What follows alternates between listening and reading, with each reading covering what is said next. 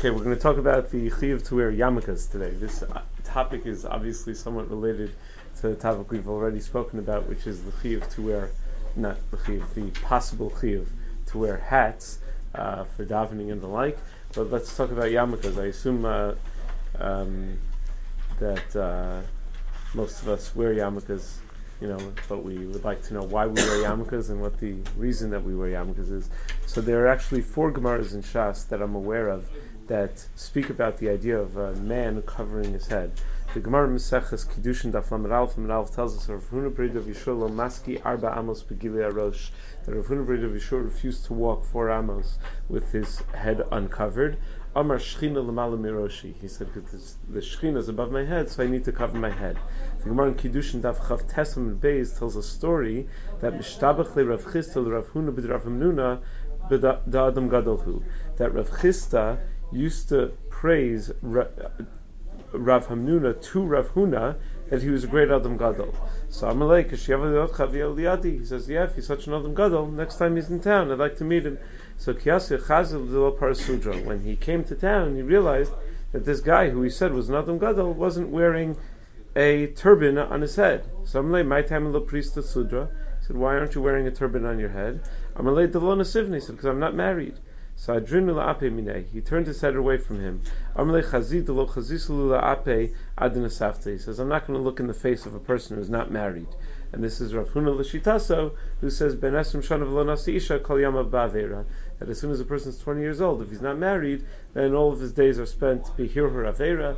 All he's doing is hir avera. So he didn't want to look in the face of a rasha. He held that he's a rasha because he was over 20 years old and he wasn't married. But the implication of that Gemara seems to be that yes, there's an obligation to cover your head, but only once a person is married. Whereas the first Gemara sounded like anyone who wants the Shechina above their head, which l'chara should apply to anybody, even if you're not married, should have some sort of head covering. There's a third Gemara in Shabbos Kuf Yud Ches Amud Beis where the Gemara quotes a series of statements by Amoraim saying what they do really well. Rav Nachman says, "Tasli dekam shalosh shudas b'Shabbos." I should get a lot of credit because I eat shalosh shudas every Shabbos. Rav Yehuda says, "I do iyun tefillah." Rav Huna Bar Yishur says, "Tasli dos sagina arba amos b'gilei arosh." I don't walk 4 amos with my head uncovered. So that's something I do really well. It's interesting. The Tosfos Maseches Bechoros Daf Beis Amud Beis Dibur Maskil. I forget the Dibur Maskil. Tosfos Maseches Bechoros Beis Amud Beis. See if I have it in my notes here. Dibur Maskil Shema says that whenever you see the word Teisili, that like give me credit, I have it coming to me because I do X, Y, and Z. It's always a midas chasidus. It's never just something that's required mikra din. It's something that typically is not done by other people. I shall shudis is mikra din, and that's mentioned in the Gemara as a teisili. But Tosfos says, yeah, it's mikra din, but a lot of people don't do it. Teisili is always something that's not widely practiced, either because it's not required, or because it's just something people are mizalzel in. So when he says teisili that I don't walk 4 amos begilei arosh, makes it sound like walking 4 amos begilei arosh is a fairly common thing for people to do. That from people walk 4 amos begilei arosh all the time, but Rav Huna Bar Yishur says, I'm special, I don't do something like that. The Gemara Shabbos Kuf Nun Vav and Beis is the 4th source in Shas that I'm aware of that talks about this idea, and the Gemara in Shabbos tells us from Nachum Bar Yitzchak, when his mother was pregnant with him, someone told her that her mazel, based on her mazel, that brich ganva hava, that your son's going to be a ganav. Turned out the son was Rav Nachum Bar Yitzchak. So what? The guy was totally wrong, that wasn't his mazel? So he says, no. The issue was that since his mother knew this about him, she knew that was his nitiyah, she always made sure he had something on his head, to always remind him of the Ribbon Shalom, to be able to overcome that mazel. That he should always have a masad de shemaya, that he should always have Yer Shemayim. And the mother used to daven a lot, that he should be successful. He had no idea why his mother used to always say this, that you should always have Yer Shemayim and never take the yarmulke off your head. He didn't understand why, but he became a very great Talmud Chacham. One day he's sitting and he's learning under a dekel tree, and his hood comes off of his head, and he looks up and he sees the fruit on the dekel tree. So Alma Yitzrei, the Gemara says, the Yetzer Hara became very strong. Salik Paske L'Kibur B'Shinei, and he climbs up the tree and bites off a fruit with his teeth. He was like such a chaya by nature that as soon as his yarmulke came off, So there went his Yirah Shamayim, and he went back to his natural. He says, now I get it. Why I always had to cover my head, because I guess that's that would be my nature otherwise.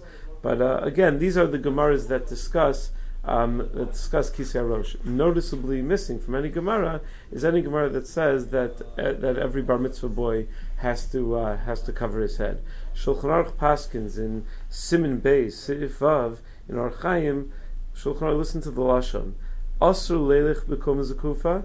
Person's not allowed to walk with an upright stature. Asur v'lo yelech dal ramos b'gilei arosh. And you also don't walk 4 amos b'gilei arosh.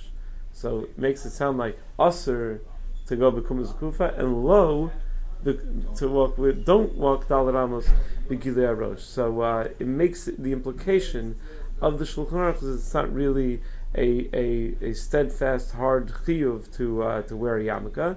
The Beis Yosef and Orach Chaim and Sadi Aleph, in the name of the Kolbo, says, based on all these Gemaras, that it's only midas chasidus, that it's not a requirement.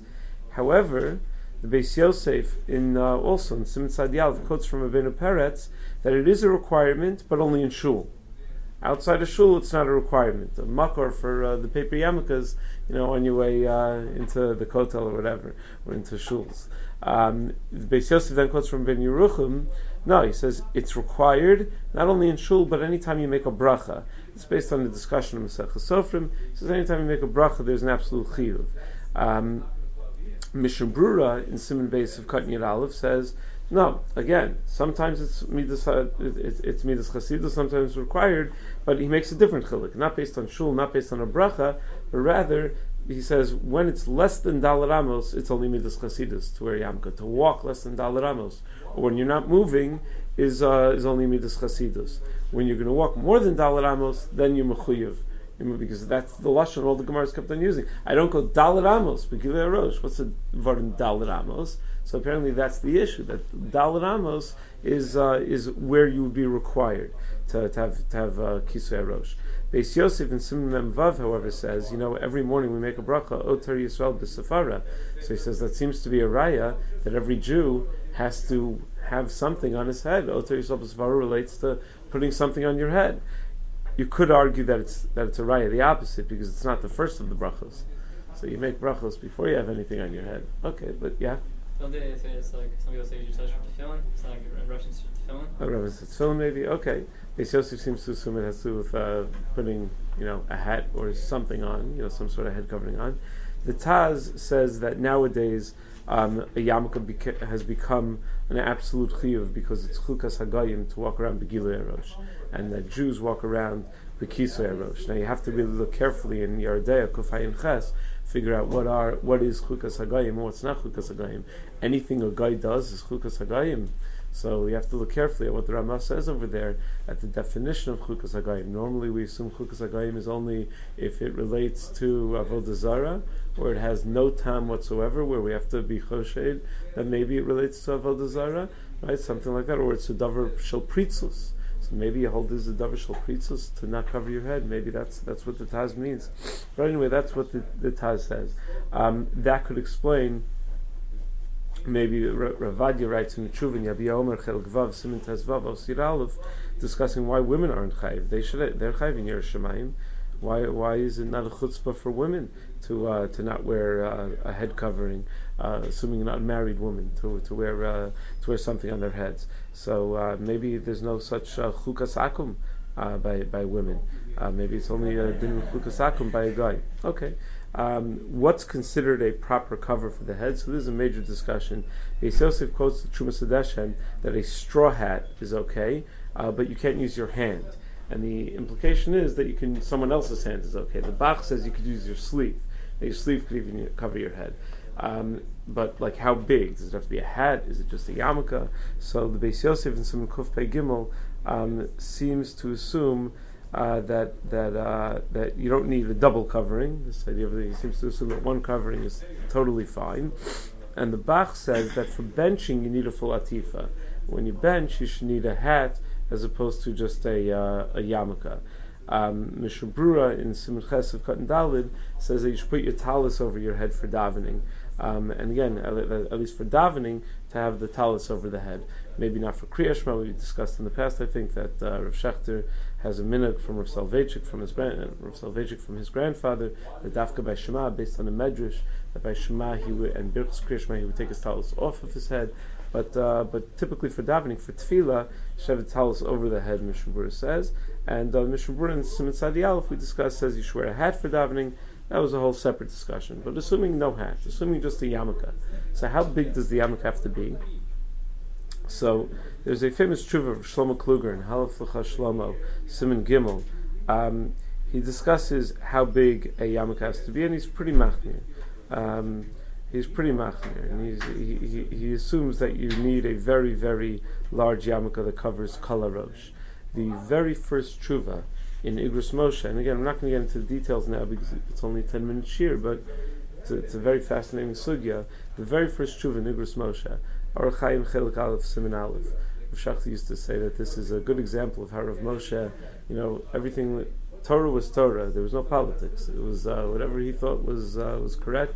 That's what he did. So the first tshuva in Igros Moshe. So he has such a he's going to use that tshuva to say that you can wear a small yarmulke. The very first tshuva in the whole Igros Moshe. According to Rav Moshe, that's Torah. So what do you mean? Why shouldn't he? Right? Why shouldn't he use that opportunity to why shouldn't he include that as his first tshuva? It's just every bit as much of Torah as any other tshuva in the Igros Moshe. But if Moshe writes that Shlomo Kluger is incorrect, and he thinks you only need a yarmulke that's recognizable, and then he touches up Rav Shlomo Kluger and he says even Rav Shlomo Kluger only meant that you need a rov of your head to be covered, rubo kukulo. It doesn't have to be literally kol harosh. So ideally, the yarmulke should be something that it just has to. The way Moshe says it, if someone looks at you, they should be able to say, "Oh, that guy's head is covered," as opposed to if someone looks at you and just and would not say that. So how big is that? So Rav Vadia says it in a slightly different way. Rav Vadia in Yechav Das says that the issue is that people should be able to see it from all sides. So that way, wherever they are, whenever they're looking at you, they should be able to see that you're wearing something on your head. Which isn't so pasha because it sort of depends how tall you are, how tall they are. I mean, people see it from all sides. If you're much taller than other people, then they won't see it from all sides. It may depend how big your hair is or whatever. Meaning, so that when it doesn't lend itself to a standard size for a yarmulke. But Rav Moshe says it's that it looks like your head is covered. That it should be something that looks like your head is covered. So then, surface area doesn't necessarily, surface area of the head doesn't really, make that much of a difference. Like if your yarmulke is like very pointy. Right, yeah, pointy would make, unless it's, that's what it would seem like. The Rav Vadia discusses, it used to be a minhag that the people would wear their yarmulkes all the way in the back of their head. So the shaila was, they used to have teeny tiny yarmulkes, like bottle cap yarmulkes, and have them all the way in the back of their head, and people couldn't see it, so they want to know if you can give someone an aliyah, if he's wearing his yarmulke like that, should you make him move his yarmulke to the front of his head? So Rav Vadia said, look, Mistama, when he changes it to the front of his head, you're not going to be able to see it from another angle anyway because it's so small. He wasn't so into making guys change where their yarmulke is, but he said, obviously, Meikar Adin, you should realize that it's appropriate to wear a big enough yarmulke that people could see it. And when they look at you, they should be able to say, oh, that guy's wearing a yarmulke, that guy's covering his head. Okay. That's yarmulkes.